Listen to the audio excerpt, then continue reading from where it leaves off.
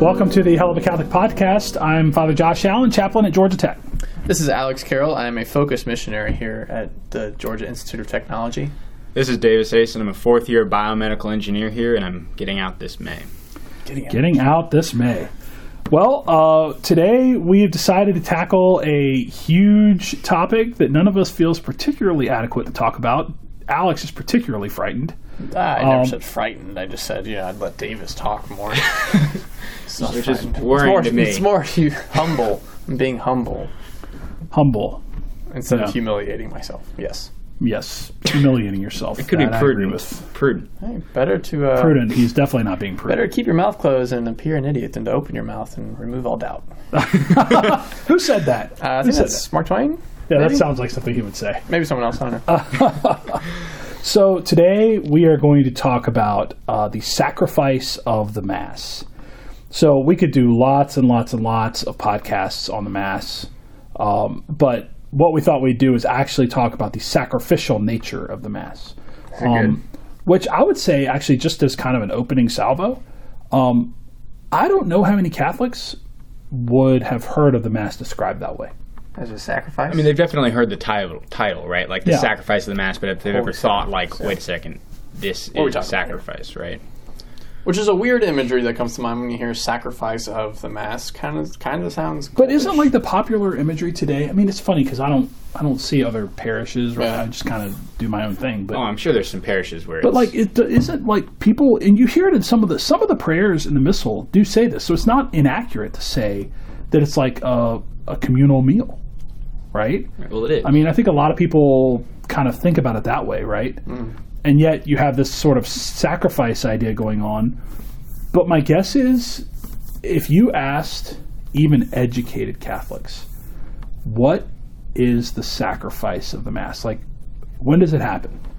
What is it? Like, what's actually being sacrificed? Even if they believed that there was a sacrifice happening, my guess is most people couldn't describe it. Right? They couldn't give you any sort of intelligent answer. They might be able to say, no, somewhere in the Eucharist, that's the sacrifice of the Mass. But when you talk about, like, okay, well, what's actually happening? What's being sacrificed? Who's doing the sacrificing? How does it all work? Yeah. So Davis has been doing research on this, so we're going to let him lead all this. Yeah. How does transubstantiation work? We gotta start this out with the fact that I'm only about half done with that book you gave me, Father. So maybe about half of what I say is going to be heresy, and the other half's going to be good. But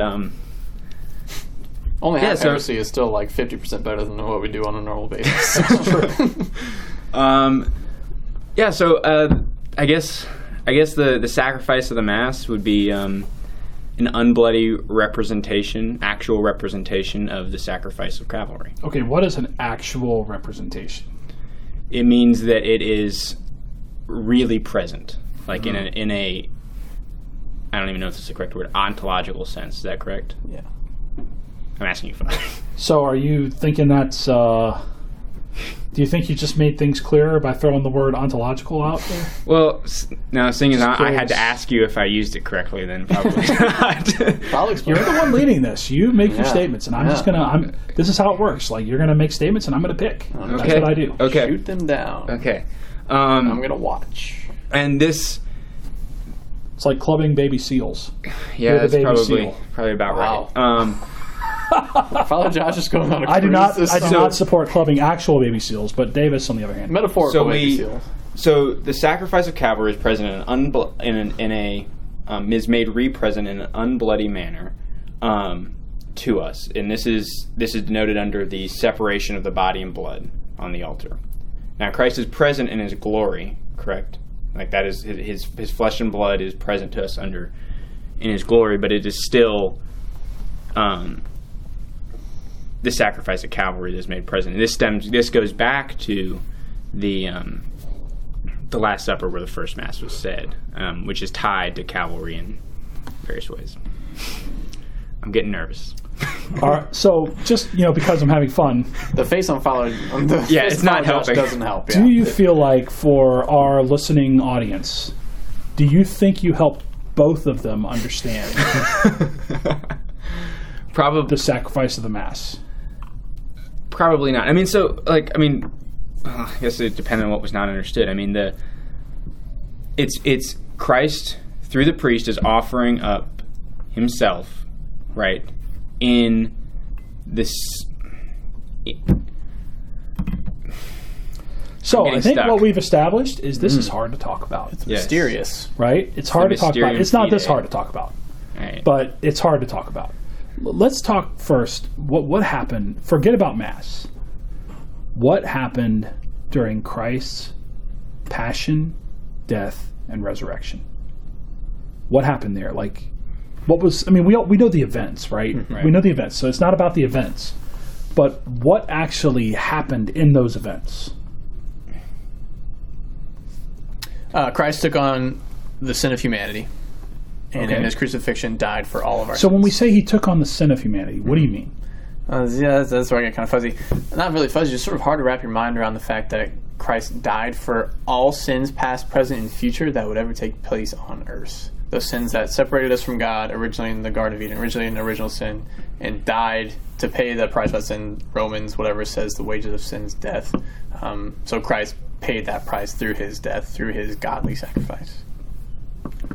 So I'm going to leave aside the whole problem of paying the price for something. Yeah. Right? We could talk about atonement. Atonement's a complicated thing. Yeah. So we have to admit, right off the bat, we only have probably 20 minutes left on this podcast. You cannot cover all of this, right? Yeah, so there's mysteries that are going to be dealt with, right? When Christ takes on sins, okay, when does he do that? Does he do that at the incarnation? When he takes on flesh? I don't know.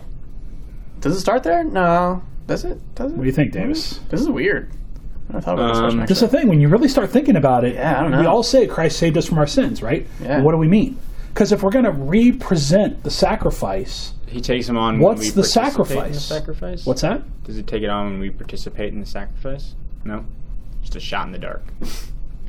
Is there a specific moment, or is this a trick question? I think what we would say. So there's going to be lots of different opinions on this. Okay. Trick question. Okay. So no. But I mean, I'm going to give you a preponderant sort of Thomistic opinion. Okay, give me. Right, but we do have to understand, like, the church has said that Christ, in his sacrifice, took on our sins and has paid the price for them, has forgiven them, that we participate in that sacrifice through the Mass and sacraments, all that kind of stuff. They've said lots and lots of things like this, but in terms of exactly how it happened, the church has not spoken about that, right? There's lots of opinions about it. Okay. One opinion that's kind of a sort of scholastic divide things up opinion, which helps us understand things, is that Christ takes on the sinfulness of human nature at his incarnation. Birth, yeah. Okay. Right? Okay. So that's where he's now having to deal with concupiscence. He's having to deal with all these things that are the inheritance from Adam and Eve. But at his actual passion, right? And some people say that he's taken it on. There's no one moment. Some people say the whole point of the agony in the garden is that he's taking on. That was going to be all my those first sins, right? guess, actually. Yeah. Is that he's kind of assuming all the guilt of all of the sins that ever have happened. So not just original sin, but like every little sin that somebody commits, right? When like little Joey, disobeys his mommy and then comes into first confession and says, I disobeyed my mother, right? Yeah. So he took that one on too, and he took on every single murder that Hitler created. Or not created, but every single murder that Hitler performed or had performed during the Nazi regime. So he takes on the weight and the pain of all of these sins, right? So then we know that as he's going through his passion, as he's carrying his cross, as he's kind of receiving this false judgment of guilty, right? Yeah. That he's being claimed as guilty for a sin he did not commit, right? By Pilate, but also in a certain sense being falsely accused of all of these sins that have ever occurred that he did not commit. Yeah. He carries those in a cross, is nailed to them, and the sins themselves are the medium by which he dies. Although he dies according to his own will. He can't, nobody could take his life from it. Right. All right. So there's two moments then, according to this one theory, of taking on sins. One is sometime during the Passion, the agony of the garden. Some people would say he had done it before the Passover itself. But nevertheless, we'll say the agony of the garden. And then one he takes on at his incarnation itself. So Christ at some point has taken on all sins. What happens at the Last Supper? The institution of the Eucharist. Right. He says, "This is my body. This is my blood." And as part of the Passover liturgy, he says I forget the name of the cup, but a specific cup. He says, "This blessing is cup, cup of blessing." He gives it to his disciples, saying, "This is the cup of my blood of the New Testament, which we pour out for you and for many for forgiveness of sins." Yeah. So there's actually a really, really great video. It's an old video, and I don't know if he's redone it or anything. There's an old video by Scott Hahn called The Fourth Cup. Still out there. It's still there. I mean, I think we showed it to RCIA people this year. Yeah, we show it about once a year. Yeah, it's a great video. But he kind of contextualizes the whole Last Supper within the context of the Passover meal, right? So which is good. So before we talk about Last Supper, then what's the Passover meal? What's that all about? It's a traditional meal celebrated by the Jewish people, signifying the sort of original Passover of the Spirit of God taking the firstborn child of Israel, unless they had the blood of the Passover lamb on their doorway. Yeah. Right. So the people are going to be saved. The 10th plague of Egypt. Yes. So Moses has been going to see Pharaoh. And God has been causing these plagues to try to change Pharaoh's mind to let the people go and worship him in the desert, right? Sure. Right. This is before, God didn't even require, like of Pharaoh, God didn't require that he set the people free. He just said, you have to let them worship. They can still remain your slaves. They can build your pyramids. They can build your cities. But you have to let them worship the one true God, right? He wasn't interested in their occupation. Yeah. He wanted their hearts. But Pharaoh won't do it. So God actually liberates them even from that kind of slavery so they can be freely open to worshiping him. So the 10th plague is God says, all right, finally, after all these 9 other plagues, Pharaoh's still being an idiot. So I'm going to go and I'm going to kill the firstborn of every animal, of every human being, of every household. And so this angel comes through the night, and he kills the firstborn of every animal, every goat and sheep and everything, and of all of the families. And Pharaoh's own son, right? Pharaoh's own son is killed, except for the houses of the Hebrew children, or the Hebrew people. And what they're supposed to do is sacrifice a lamb and paint their doorways with its blood. Then the lamb they're supposed to roast. So this lamb that's been sacrificed, that they've now marked their households with, right, to save them from the punishment due to sin, right? The punishment that God is going to visit upon the people because they will not allow for free, true worship of God, right? So he's gonna visit this punishment upon them, again, always in mind of opening their hearts, turning their minds and their hearts to God, right? But he's going to save the people who mark their doors, the entrance to their very home, the foundation stone of their family, right? Right. As long as they do that and they mark it with the blood of the lamb, then they will be saved.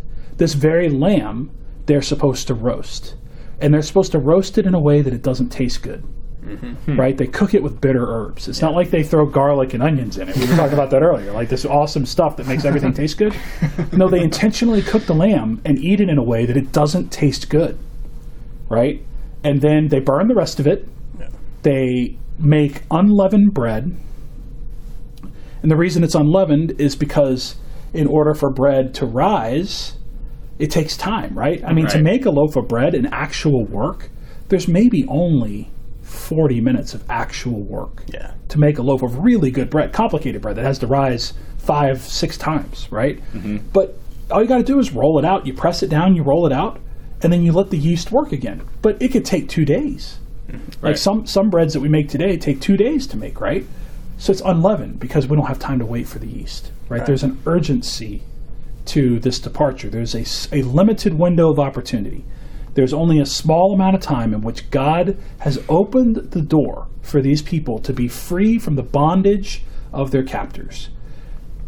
We can't be waiting for bread to rise, right? So it's unleavened. They eat this meat that doesn't taste good. They take the bread, and then they leave. But the Passover supper is all about that meal that they have in preparation for leaving slavery, right? For this departure from slavery. And so we step forward to the Last Supper, and now we have this meal, right? Passover is this remembrance. Right. Is a remembrance of that meal. It doesn't have any sacramental significance. I mean, it's not like the Jews did not believe they were eating God's body. It was a lamb they're recreating in a certain sense, in almost like a dramatic sense, like you'd see in a play or a history, right? They're recreating, retelling this story. It's their story. They believe it's their story. This is how God saved us, right? Yeah. It's this retelling of history in a way that stokes the imagination and the memory and helps people to understand how much God has loved us in the past, so that we'll know how much He'll love us in the future. That's not what happens at the Last Supper. The Last Supper, God takes this memorial, right, a memory of what has happened, and He turns it into a perpetual memorial by adding something to it that makes it real for all time. So that when supper was ended, He took bread, broke it, gave it to His disciples, and said, "This is my body, which will be given up for you," right? Now, Christ has taken, like, they've set the lamb aside, right? At this point, they've already eaten the lamb, right? They've set this roasted lamb that didn't taste good aside, which that lamb itself doesn't save anybody, right? It saved people historically, brought them out of Egypt. Now He takes His body and this bread, this unleavened bread, that they could carry with them, right? This bread that was this bread of urgency, right? He takes this bread, He says, "This is my body." So now, when they receive it, they're receiving the body of Jesus Christ, right? Do they realize that at the time? Of course not. Then He takes this cup. There's 4 cups in the Passover meal, and He takes this third cup, and He says, "This is the cup of my blood, which will be poured out for the forgiveness of sins." And they drink from this cup and pass it around. And then in a normal, according to Scott Hahn, in a normal Passover meal, there's a 4th cup. But they left right after. I mean, the scriptures clearly say, right after the blessing cup, they left. So they didn't finish the Passover. So this whole sacrifice, this memorial of the sacrifice and the salvation that comes from God in the Passover, isn't done yet. Right? And so it continues until Christ drinks it anew, the kingdom of God, right? I will not, He takes this, what does He say? I will not drink it again until fruit of the vine, until the kingdom, until the consummation of all things, or whatever it is that He says. And different authors will say different things, but a lot of times they say that it's right after He tastes the wine, hyssop, right? That's mixed with hyssop or gall or whatever you call it, right? So right after He takes this, He says, "It is finished." Right? Immediately after He says that. In Latin, He says it's consummated, right? That's like his actual translation, which the 4th cup is called the cup of consummation. That's pretty cool. I don't know what He says in Hebrew. I mean, but I imagine it's very similar. Who knows? And so now the Passover, this meal, this thing that happened, has taken on this new significance. It now itself contains the power of Christ's sacrifice. Somehow, in a mysterious way. And you notice it's not the lamb. The lamb doesn't matter. Like the little lamb that was killed and roasted and eaten has taken a second place to all of these other things that Christ talks about. And so, in Mass, we talk about the lamb who was slain, but we know we're talking about Christ at that point. And just like we know that the Hebrew people ate the lamb, we also eat the lamb, right? We eat the lamb under the form that He gave us, a form that contains this inner dynamism and this grace, this real presence of Christ, this real presence of Jesus, so that we're not eating just the flesh of an animal, right? We're eating God Himself, who gave Himself for us. I mean, it sounds so weird when we say things like this, right? This is the problem. Like, we don't think about Mass. And people go to Mass, they don't understand what's happening. And a lot of times they get frustrated and they say, "I don't get anything out of this," and so they leave. People that say they don't get anything out of this, they walk up and they have Jesus Christ offered to them. And they leave the church because they say, "I'm not getting anything out of this." And some of that's just faith, right? We don't understand because we don't have faith, and maybe we're not in a state of grace, or not receiving anything from it, whatever. But the sacrifice is presented in a memorial kind of way over all of time, anytime a Mass is celebrated in any church and anywhere in the world, right, this same sacrifice of Calvary is represented in a mystical way. Now, different authors have said lots and lots of different things about exactly what parts of the Mass represent what parts of the sacrifice of Christ, what parts of the Triduum, of what parts of Good Friday and Holy Saturday and Easter Sunday. And people have had differing opinions on this. And I mean, we could talk about that for a long time too, because it's very interesting. But the point is, when we celebrate Mass, like, our Lord made this change to the way Passover is celebrated, right?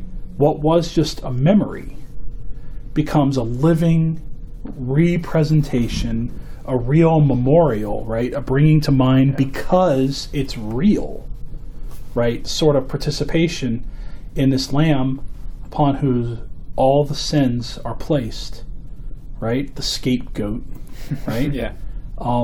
Which is then consumed, having been changed by fire, right? And this beautiful kind of symbolism that happens in Mass. People don't get it; they never think about it. I've never understood people who tell me, "I don't understand this, and therefore I'm going to leave." There are lots of different kinds of people in the world, but I'm the kind of person that when I say I don't understand something, it doesn't make me want to leave. It makes me want to stay. Because I want to understand, right? Now then, after I've really applied reason, if it really is incomprehensible, or if it's illogical, then we can identify that. But like, I want to understand. I'm drawn to that kind of question. And some people are just kind of put off by it. I think a key phrase that you used there was the representation of Christ's sacrifice. I know a lot of Protestants get kind of caught up on the Mass, or people outside the faith looking. They think we're killing them again. They think it's a re-sacrifice, or they think that we're sacrificing Christ again. We're killing him over and over again. They think it's something like this bloody Holocaust, this great injustice. But like you said, the key phrase there is the representation. We are sort of like, and maybe you can talk more into this. There's something of the fact of like time and space sort of don't really matter. In this moment, that don't really have effect. Like, sort of, we are back at the foot of the cross. Would that be like an accurate way to sort of describe that? Yeah, it's Christ presents his sacrifice in eternity, right? And eternity is applied to us. Gotcha. Right. Gotcha. Yeah, I think that's there's that song that lots and lots of parishes do. I mean, I love the song. We don't do it here at Tech for Good Friday, but it's not that I don't love it. But it's like a gospel song. Were you there? Yeah. Oh, yeah, baby. Johnny Cash. That's a great song. Oh, yeah. It's a great song. Oh, yeah. Were you going to sing it? No. Please? No, please don't sing. Will you sing it? No. Please? But, were you there when they crucified my Lord, right? The answer is, stop it. The answer is yes. Yeah. Right? Okay, yeah. Anybody who's ever attended Mass can answer that question, yes. Mm-hmm. I was there. So, the whole question, like, were you there when they crucified? What's the next verse? Were you there when they nailed him to the tree? When laid him in the tomb. Yeah, come on, just There's sing something it. about when he it. died. When they stop it. But yeah, I was there. Yeah. Right, I was there for all of that. Yeah, I'm there for all of that every time I go to Mass in a sacramental way, in a hidden way. Like St. Thomas Aquinas says that Mysterium Fide, right? At Mass, exactly, Mysterium Fide, which is part of the Words of Institution in the old rite. We separate it out in the new rite. It's very interesting, these things. Never mind that point for those of you who don't know what I'm talking about. St. Thomas Aquinas says that in Mass, right, when we are at Mass, all of our senses lie to us except one, right? What I see is bread. What I taste is bread. What I smell is bread. What I feel is bread. The only thing that I have to rely on is the word that has been spoken. Do I hear the voice of God? And do I trust him? Right? That all of our senses lie to us. And so only in that sense, right? Only in that sense of hearing. Only in that sense of hearing do we know that this is our Lord truly present on the altar, once again offering himself to the Father. Nobody takes his life from him. He offered his own life freely, having accepted sin and all of its consequences in the worst possible manner. He accepts all of it willingly, freely, lovingly, and offers himself with all of that. It becomes part of him. It's not like baggage, right? It's not like he's got a basket filled with our junk that he's holding, and he's totally pure, and he's holding a basket of junk. It's not like that. He takes it all in himself, right? He takes it all in himself, such that it becomes, in a certain way, we wouldn't say it becomes part of his nature, but it becomes like an inseparable attribute of who he now is. Like, God has taken on sin and then offers himself as the sin offering, right? This is not a dead goat that we've put all our sins on with our mind, right? We've said, okay, goat, yes, you are responsible for my adultery, and I'm now going to kill you. I mean, I'm not trying to make fun of that. I mean, I'm not. It's really actually a very beautiful ceremony, but that's not what it is. Like, it's become part of our Lord, and our Lord has offered himself in sacrifice to the Father, and in the process, all of those sins have been transformed. Right? They've all been transformed. So all the sins that you're ever going to commit have already been transformed in Christ. And all we have to do is partake in that transformation, to open our hearts and ask for the forgiveness that comes, so that our sins, which have already been transformed in Christ, So we just have to can participate reflect in Christ. him. Right? I mean, it's already there. Like, he's already, that's why, like, we don't say there's nothing we have to do to earn forgiveness, right? There's nothing we have to do. All we have to do is open ourselves to it. Now, Christ tells us how we open ourselves to it. That's part of the deal, right? He says, this is how we receive forgiveness, right? Whose sins you forgive, he says to the apostles, will be forgiven. And whose sins you retain will be retained. And then he takes on the sins, and he has the right to determine how you participate in it. And all we have to do is, in some feeble, weak way, go before our Heavenly Father and confess our sins. We then lie by saying that we're not going to sin again, right? Knowing full well that we will, but hoping that we won't, right? Intending that we won't. Yeah. And then Christ transforms our sins so that we reflect him who has already transformed our sins. Mm-hmm. I mean, it's awesome. And people say that they don't get anything out of it. Yeah. Yeah, it's hard. It blows my mind. Because they get upset because the music isn't what they want it to be. Or maybe the preacher doesn't preach so well, right? Mm-hmm. I mean, or maybe it's hot in the church, or you can't hear in the church, or there's too many babies crying, or maybe it's a poor church and they can't afford really beautiful things, or maybe it's a really beautiful church and they won't spend money on beautiful things, or whatever it is. Maybe people don't get it, but it doesn't surprise me. Our Lord walked around the shores of Galilee, and people walked by him all day and they didn't get it. They walked by him all day and they didn't get it. And they weren't willing to even try. It doesn't surprise me that people feel the same way today.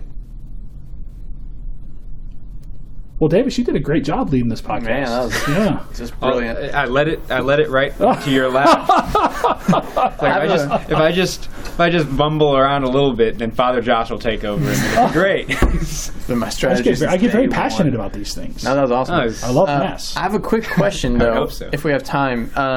So, as participants in Mass, as Catholics who attend Mass now, and knowing what we've just heard, and the great thing that is happening at Mass, how do we approach the Eucharist? Because I sometimes feel conflicted in like this sort of great joy at the same time with like this great sorrow when receiving Christ, in His body and His blood. How do we approach actually like the communion line? Like, how do we receive Christ? Like, what should our disposition be? Because on one hand, our Lord has just died for us, and there should definitely be some sorrow there because He died because of us. But on another hand, there's this great joy because our sins are forgiven through that. How do we as humans, maybe the answer is like we just don't, how do we like react to that? So like what should our mindset be? See, I think it's funny how questions tend to come in groups. I tend to find that people ask me questions and they all have the same kind of answer for a whole period of time. And then all of a sudden those kind of questions stop and then we start talking about something else, right? Really? So lately I've been given the same answer, right? And here's the answer. As Catholics, we have to be prepared to live in a paradox. Right. We have to be prepared to live in a paradox. Orthodoxy. Right? Yeah. So we have to be prepared to hold together two seemingly opposite things and be okay with it, and recognize that orthodoxy lies in the middle of two branches of heresy. Yeah. Right? So that if I go too far one way, then I'm a heretic. And if I go too far another way, I'm a heretic. So faith and works, right? Mm-hmm. If I go too far one way and I say that all I need is faith, but it doesn't matter what I do, I'm a heretic. Or I might not be a heretic, but I'm at least speaking heresy. Yeah. If I go the other way and I say all I need is works, I'm just going to work my way into heaven. Sure. Right? And faith is like, no, that's okay. I'm not so interested in that, but I'm going to be a good person. Yeah. Right? Now I'm preaching another heresy, right? Catholics have to hold this tension. I have to say that we are saved by faith and that we are saved by works. Right? I have to hold both of those. Yeah. And we got to find a way to make it all make sense.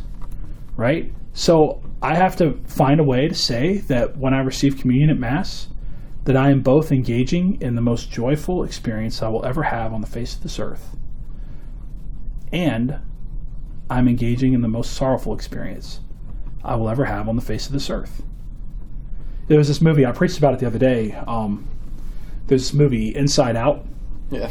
Which I thought was a really good movie. Like, I was surprised at how good it was. I watched it on an airplane flying somewhere. I don't remember where.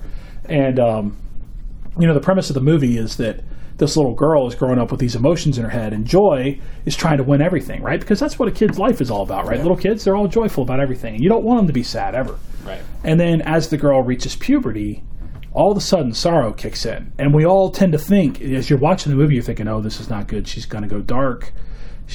Something bad's going to happen. She's going to start cutting, or she's going to kill herself, or something like that, right? Because everything's getting sorrowful. Isn't this a kid's movie?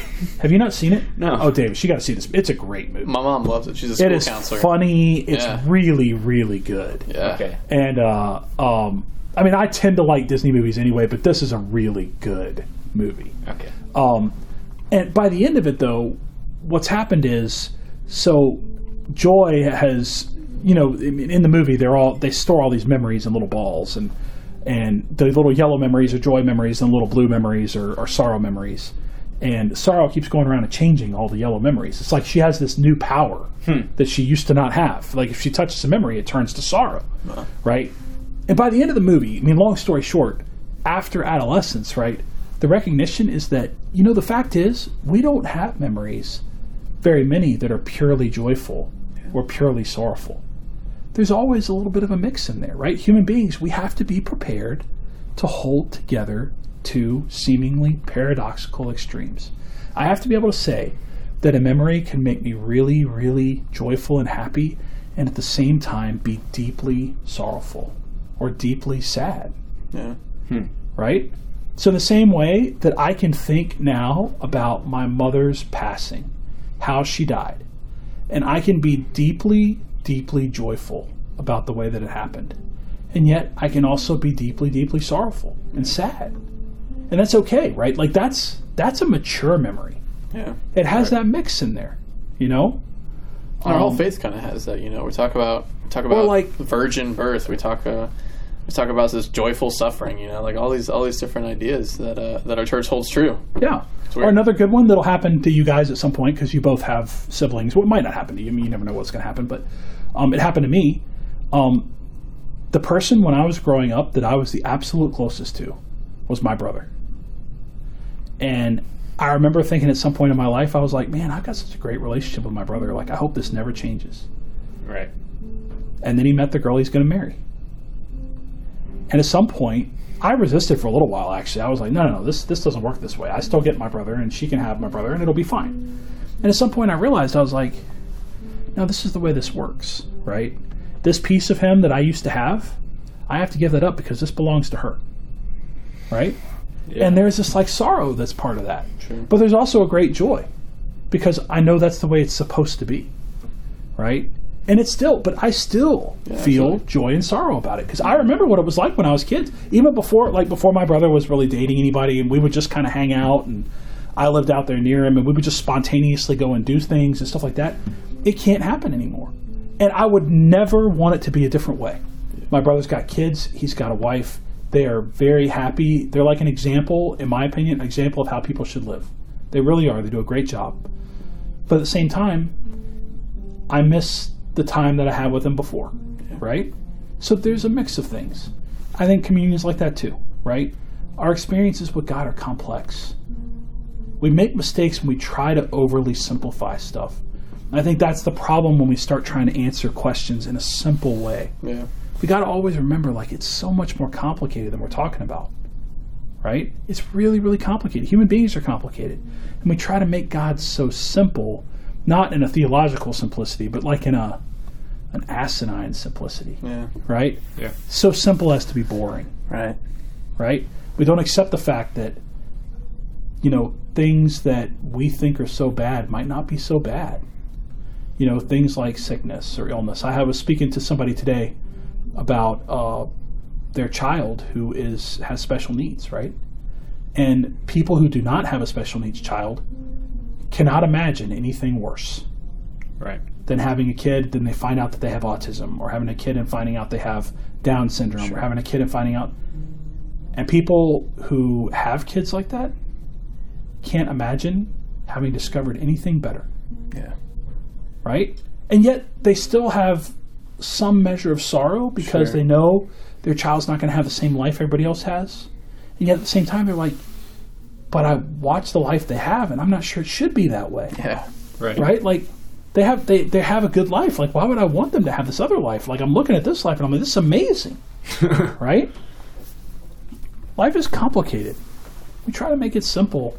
We try to make it mundane. We try to make it boring. We try to make it comprehensible by the human mind. I remember one of my favorite theologians, Hans Urs von Balthasar, he said in one of his books that if we're going to be theologians, we do theology on our knees in adoration before the Blessed Sacrament. Because there comes a point at which you are reduced to the fact that you can do nothing to understand this anymore. All you have are complexities and paradoxes swirling in your mind that make sense only when you sit in front of our Lord, kneel before Him, humble yourself, proclaim, I do not understand, I need you, and just let all of those experiences melt away in the presence of a God who loves us so much that we can't even understand what the word love means. It's pretty good. So there you go. So go to Mass. Thanks for, go to Mass. Mass every Sunday. It's really important. Very mundane. You don't have to understand. Just go. Just do it. Thank you for tuning in to the Hell of a Catholic podcast. If you have questions or comments, if you object to all of the various things that Dave has said in this podcast, please email us at podcast@gtcatholic.org, and God bless.